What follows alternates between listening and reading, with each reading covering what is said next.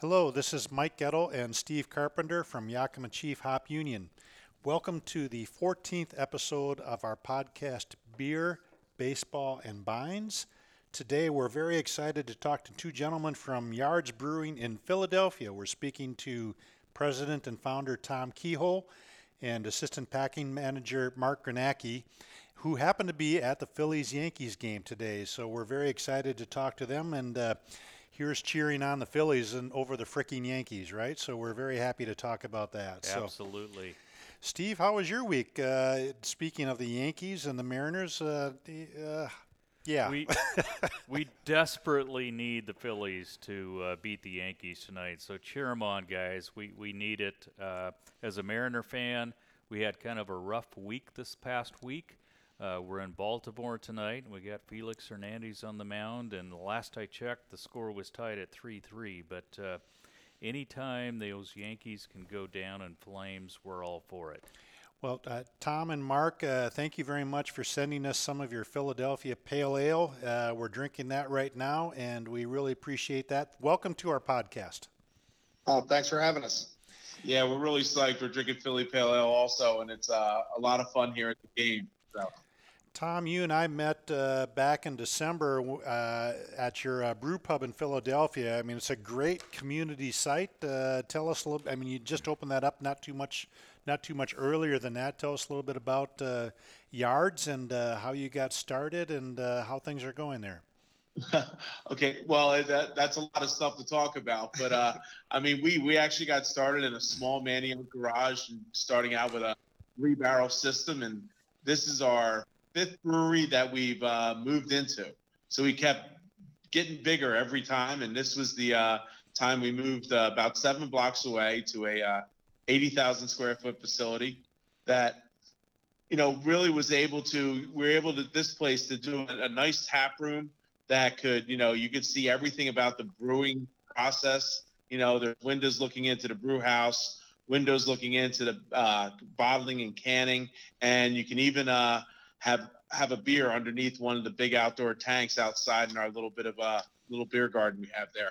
Now that's a fantastic spot. You got good food, great beer, obviously, and a good community spot. I mean, when did you open Yards, and you know, how did you originally get started in brewing way back when? Yeah, we opened in 1994 in a small place in Manioc, a little garage type facility, and we just did keg beer. You know, did it just delivered everything ourselves to start out with. Started home brewing and making beer in my dorm, and next thing you know, I'm working for a small brewery, and now I'm you know, running a brewery of my own. So it's great. And you moved from kegs to packaging. Mark, that's where you step in, right? Yeah. So, you know, I've known Tom going back to when he first started. I worked as a bartender at a place that sold the first cask of Yards ESA, and was a big fan ever since. And happened to work out pretty ironically, since we're on a baseball and beer show, that I ultimately ended up getting the job at Yards. I was unemployed and had a ticket to Game 5 of the World Series, and was broke. I could have sold it, but instead went to the game and sitting between the then Yards production head of production and one of the sales guys. And within a month of them winning that night and me riding their coattails around the city because I had no money, and they were buying Yards at all the bars everywhere we went, about 2 months later, I ended up with a job mixing varieties in the packaging area. And, you know, haven't looked back since. And it's been a great ride, a great experience, and just love working at Yards. Hey, by the way, guys, congratulations. Jorge Alfaro just hit a single, so the no-hitter is no more. Right. This is the start. Comeback time. Which World Series were you at, Mark, that this story took place? Which year was that? 2008, the night they won. It was actually the game, part 2 of that game after the rain delay. We'd come back for a 2.5 inning game, 3.5 inning game. Oh, yeah. Well, you guys got to be extremely excited by what the Phillies have done so far this year, and in particular because it's such a great young team and that great young outfield. You guys got to be stoked, huh? Oh, yeah. I mean, these guys are playing great. Herrera and Williams and Altair, who's at the plate right now, as a matter of fact. And and they're a little ahead of schedule, so we weren't really expecting it, and so it's a real fun ride so far this year, and hopefully they can keep it up and hang in there. Yeah, it's a real pleasant surprise. So are you guys looking forward to Mike Trout coming back to Philadelphia someday? From your lips to God's ears. Because as a Seattle Mariner fan, I'm hoping that happens sooner rather than later. Get him out of the American League, right. exactly. Yeah. Get him out of the AL West. Yeah, he grew up in Jersey, didn't he? He's not too far away from Philadelphia, right? He sure did. He's still an Eagles season ticket holder, as a matter of fact. Oh, well, I'm a Viking fan, so we won't talk about that game either. But we'd be happy to see Mike Trout in Philadelphia. Yes, would. In the National League, and Philly would be a great place for him to be. I agree. Did you guys grow up in Philadelphia, around that area, or how did you become Philly fans? I did. I was born and raised my whole life, born in the city, and still live there today in South Philly. I just grew up about 5 miles outside the city in Haddonfield, New Jersey. Okay. Oh, wonderful.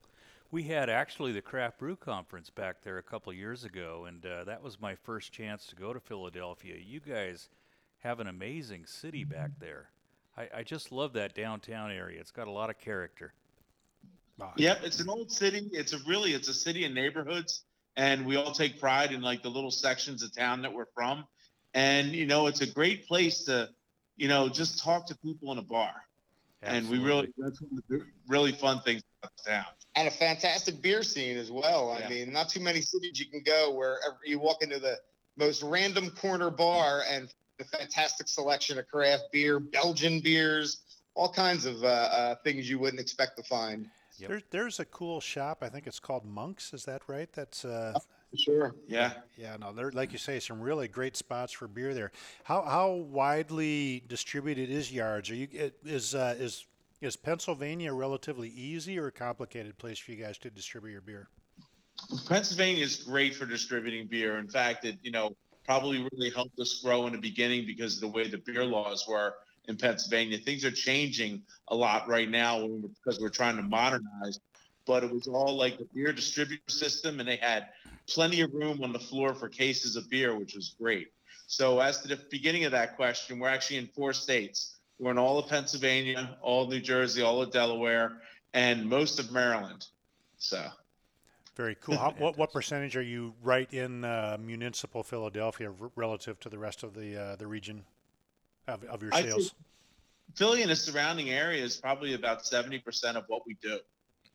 So if you take a 50-mile radius around Philadelphia, that's about 70% of our sales. And have you thought about trying to get into Manhattan, or too painful? Well, now that we have a little bit of excess capacity, we're definitely going to look at some new markets. But actually, this year we're introducing cans now that we have the space in our new facility. So we're going to learn how to sell cans and get cans to market. And then when we actually go into a new market, we'll know a little bit better on how to sell things. Well, we're really enjoying your Philly Pale Ale here. What is it? This is your flagship, I'm assuming, or no? Yes, it is. Yep. Yeah. And is that your best seller, or do you see some new trends going on? Or you guys have some guys that are doing some pretty crazy things too with hazy IPA there, right? Yeah. So we Philly Pale Ale is probably about 35% of what we do, and then we have Brawler, which is an English mild, nice session beer, and our signature IPA, which is just your a real straight up IPA. It's really great, and those 3 beers are about 70% of our total product. And that's what people are coming in to drink too at the brew pubs, I imagine, right? Absolutely, yes. What percentage of your total sales are through the brew pubs as opposed to going out in keg or bottle or can form? I'm not sure the actual numbers of the brew pub as far as it relates to total sales, because that's almost kept separate. But I'd say about 2%, if that. Okay. And how did you get the name Yards, Tom? What was it how did that name develop? Started working at a British Brewing Company in Maryland, and we were doing English ales back there. And the funny thing was, we knew that's what we wanted to do, was an English style ale, because that's what we love to drink. So we ended up coming up with an easy saying name that was kind of British. We thought of Yards, really because of Scotland Yard. Oh, sure. And that took us about 4 years to finally get into business. And everybody's just asking us, well, how's yards doing? And it just turned into yards. So it had nothing to do with the baseball term, going yard. I was thinking, when I heard the term, I thought, okay, home run. This beer's a home run. Absolutely. And had you spent time in the UK, Tom? Is that where you fell in love with the British style beers? I have, but not before the brewery. It was actually just the imports and the different kind of flavors you would get from a nice malty, easy drinking beer. So were you like a fan of Michael Jackson and some of his writings on beers as well? Absolutely. I think I've definitely read every one of his books, and I've also probably tried every beer I could get my hand on that was coming from the UK. Do you have some favorite British breweries that you'd like to mention? Oh, Theakston's Old Peculiar is probably one of my favorite beers and one that definitely inspired me, as well as Fuller's Special London Ale. Yeah. Oh, yeah. Yep, Pride of London. Yeah, absolutely. Yep. Yeah. London Pride. Yeah. Yep. Very good. Well, tell us a little bit more about your love for the Phillies. Do you have some favorite players on this new team? Well, it's hard not to love Odubel Herrera watching him play. He's just so full of energy and he's so exciting to watch. Hoskins has been a lot of fun. But I mean, if you want to talk about my favorite Phillies teams of all time, would probably have to go back to 1993 and the team that lost the World Series. And just fortunate enough, last week actually was here and got to meet Larry Anderson when they had the 1993 throwback day here at the stadium, a celebration for the 25th anniversary. But that was a team that really solidified my love for the game. Awesome. We used to come down and there's a artificial man-made lakes right across the street from where the old Veterans Stadium was. And we used to sit over there and drink beer in the parking lot and listen to the game on the radio. And if it was close, we'd walk in and the gates would be open into the fifth, free game, and go on in. And I probably went to 70 games that year. Great story. You guys, what do you guys think of Gabe Kapler, your new manager? Well, I mean, he's awful fancy for the Phillies. Little unconventional, too, I think. He is a bit unconventional, but all I can say is they're winning and the players seem to like him, so I will certainly reserve judgment and give him a chance. There you go. You got a Gabe Kapler story, right, Steve? I do have a Gabe Kapler story. I was on a business trip back in July of 2009 and met a couple friends of mine back in Chicago, and it was kind of a baseball trip. We wanted to go to a game in Wrigley and one in U.S. Cellular. And the game we went to the White Sox on the south side, Mark Burley actually had a perfect game going through 8 innings. And Tampa Bay had this, I think he was playing in the outfield at the time. Gabe Kapler came to the plate, put a charge in a ball, and everyone thought, there goes a perfect game. This thing is out of here. And Ozzie Guillen, who was managing the White Sox at the time, made a defensive replacement and put in Dwayne Wise, and he went up and he caught that ball that was hit by Kapler, flipped it back in, caught it for the 26th out of the game, and they ended up, Mark Burley pitched the 18th perfect game in Major League history, but I remember Gabe Kapler back then and the fact that he almost broke up that perfect game. How about that? Yep. 93 Phillies. That was like John Kruk and Lenny Dykstra and Kurt Schilling, and then the wild thing, right? Mitch Williams, wasn't he? Tug McGraw was probably in the bullpen back then. Mitch Williams, I remember. Tug McGraw's doing newscasts in Philadelphia. He was gone by that time. Okay. Yeah, a lot of personality on that team. Oh, yeah. It was like Larry Anderson, Roger Mason setting up Mitch Williams. Bobby Thigpen would have been another bullpen guy on that team. Mitch Williams, yeah. Eisenreich, Darren Dalton. Yeah, Eisenreich, former Twin. Yeah, that's right. But yeah, I remember Kruk and Dykstra. Dykstra crashing into the walls out there. Yeah. Yeah. It obviously took its effect based on some of the stuff that he's been throwing out there here recently. Oh, yeah. Yep. Yeah. No, you guys have had some great teams over the last 20 years. But I mean, even 30 years. You go back to Steve Carlton. I mean, gosh, those couple of years he had in 72, 73 when he Yep. Won half Oh, of yeah. all of Philadelphia's wins, I think, that year or two. Mike Schmidt back Mike then Schmidt, in yep. the day. Yep. A couple years later, they brought back the big red machine here, and like the big old machine. And Oh, we lost Petey. it from the Orioles. Yeah, Pete Rose ended up there, right? That's right. Yeah. Yeah, well, he was on the 80 team, but by 83, they brought back Tony Perez, Oh, yeah. Joe Morgan, and somebody else. There was another red on that team. I can't think of who it is right now, but there was another red as well. The big And, red machine redo. Yeah. Yeah. Yeah. Well, it's a lot of fun to see the Phillies. I mean, this year, you know, the National League is the interesting one. The American League is basically over at this point, Steve. I mean, you got pretty well the playoff situation's almost already set. I don't want to jinx the Mariners by saying that they're in, because I think they're 6 games ahead of the Angels for the wild card. But yeah, if they play well the rest of the season, they should have that 1-game playoff. But In New York or Boston. that's right. So, but hey, good news for you guys. Guess what? Blake Snell with the Tampa Bay Rays, he's got a no-hitter going in the 6th inning against the Nationals. So, Oh, wow.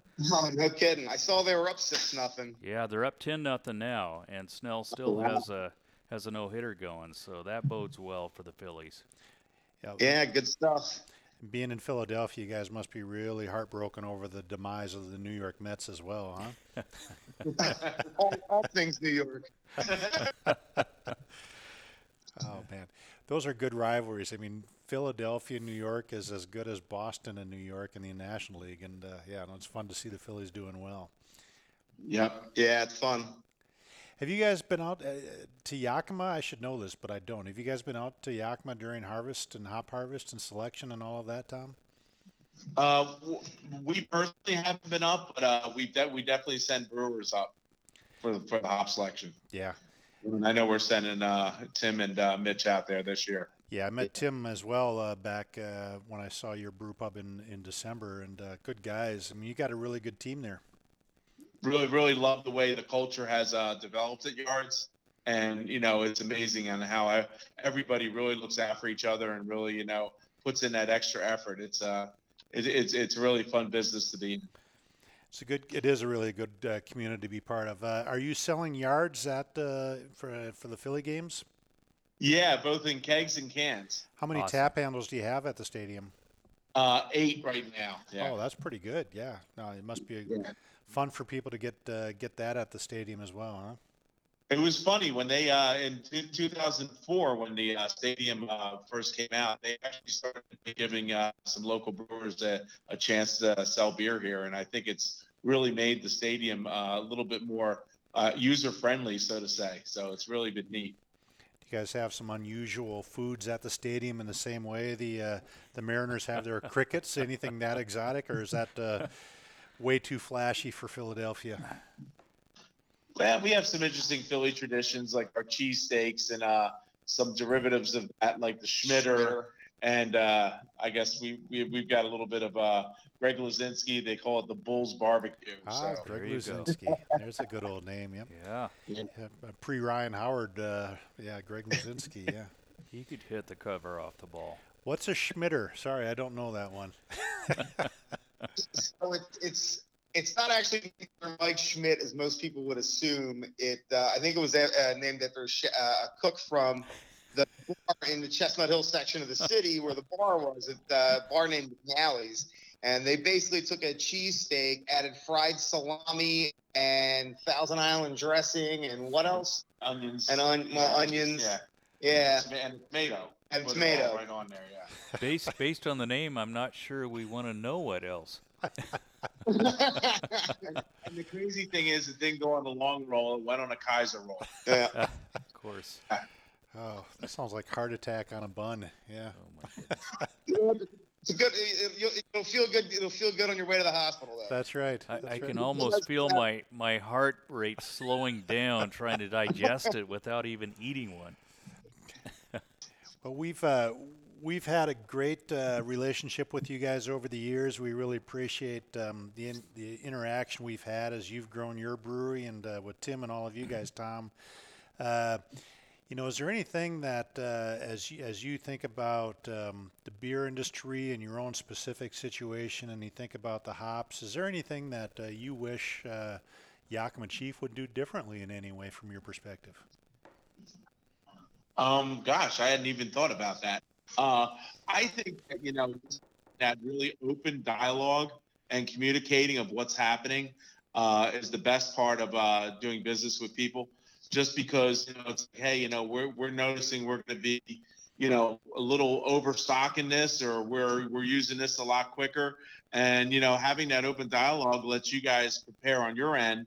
Hey, if we can get these guys some more, say one of our hops we use you guys some more Simcoe, we'll do that. Or if we have like a little bit too much Chinook, then we might be like, okay, let's see if we can, trade that for something that we're going to have fun with and maybe experiment with. So I think that's really great about, how we're able to just, talk about these things and, move on with it. So that's good to know. That's really part of our job as a grower-owned merchant, to get that right.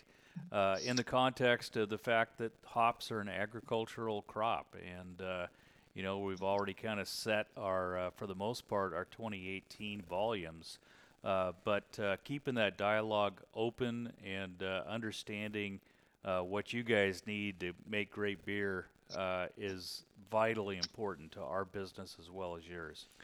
And and especially with us moving to a new place, it's like we're not sure if we're going to be, just matching what we did the year before, or actually growing a little bit bigger percentage, because adding cans and things like that could really bump us a bigger percentage than we would normally have in a regular growth year. Yep. Yeah, we appreciate that dialogue as well as we're doing our planning. What our growers are going to be trying to grow this year or next year. The nice thing is we have enough growers we're working with. We have a number of different varieties. We can try to mix and match, because maybe what you need is what some other brewer has a little bit of surplus, and vice versa. So we try to really mix and match that to make sure we're as accommodative as we can be, while still trying to make sure we're taking care of the growers and their requirements as well. Well, look, guys, we really appreciate your taking time to see us and talk to us today. We're going to let you get back to your game, and then I'm going to ask Steve a little bit more about what's going on in the hop world. But Tom and Mark, thank you so much for taking time out of the Philly Yankee game to spend time with us on our podcast. We really look forward to seeing you again, either in Philadelphia or out here in Yakima. Absolutely. Mark and Tom, we're wishing you nothing but good hops, and that can be used for making beer or for baseball. And more importantly, go get at least 3 runs to get these Yankees and send them home a loser. That's right. We're going to leave here, step into the 7th inning stretch, and tear it up for you guys. All right. Thanks, Enjoy guys. the rest of the game. Steve, Mike, thank you. Thank you. Thanks. Well, Steve, we've heard last week and again a little bit today that maybe the Centennials are not doing quite so good, huh? Well, we've been out and about, Pete and I, looking at hops. We were down in Idaho last weekend, and we're out a little bit in the Moxie area this past week looking at hops. And, there's a little bit of split bloom going on in Centennial. It's not the best situation when you go out this time of the year and see that terminal bloom on that vine turning into a bloom instead of that, fast-growing vine. So we're going to keep an eye on it. A little bit of concern on Centennial. There's a little bit of early bloom down in Idaho on both Simcoe and Amarillo. It's still early. They still have a chance to kind of grow through it, but we're going to keep an eye on it. It's a time of the year that a lot of growers really get nervous about what's going on. They're starting to turn from training season into pest control season. Pest control seems to be going well, but it's something we need to keep an eye on. And at this point, we're going to be really out and about next week. We're going to be putting together our first internal crop estimate report. And it looks like, if I had to guess right today, I would say it would be a good average crop. We're looking forward to the acreage report coming out here in the next day or two, and certainly our listeners will get that information as soon as we get it. But that should come out sometime later on this week. Explain what a terminal bloom is. Yeah, so you got that nice meristematic tissue on the end of that vine that's kind of making its way up to the top of the trellis, and you don't want that that good, fast-growing meristem tissue on the end of the vine to turn into a bloom, because basically what happens at that point is the vine stops growing. If it doesn't make it to the top of the trellis, you've got some adverse yield potential there, because side arms will start developing before that vine makes it to the top, and typically you'll get a lower yield than you would have potentially. What would cause it to bloom a little bit early, to prematurely reach its maturity? Yeah, variety is a factor. Some varieties are more prone to early bloom than others. And then just training dates will contribute to that. Typically, if a grower's got his training done maybe a little bit earlier, a little bit later than the ideal date, you might have that type of activity as well. And then the third factor really is weather conditions. So this year a little bit warm, and then some of the training challenges, were those the factors? Yeah, we basically had, at least in the Yakima Valley, we had our June weather in May, and then our May weather in June. We kind of had a flip-flop, and so we had a lot of warm weather early and a little cooler weather. Things have turned around a little bit. We're seeing a lot better weather now for photosynthetic development in the plant, and we may just be fine at the end of the day, but at this point we're watching it closely, and we'll let our listeners know where we're at as we go. So in baseball terms, we're maybe a couple of games below 500, but nothing to worry too much about yet, or is it? We are. We're not quite to the All-Star break. That's right. And so there's still potential to catch up ground. At this point, we're just a tad bit behind. Okay.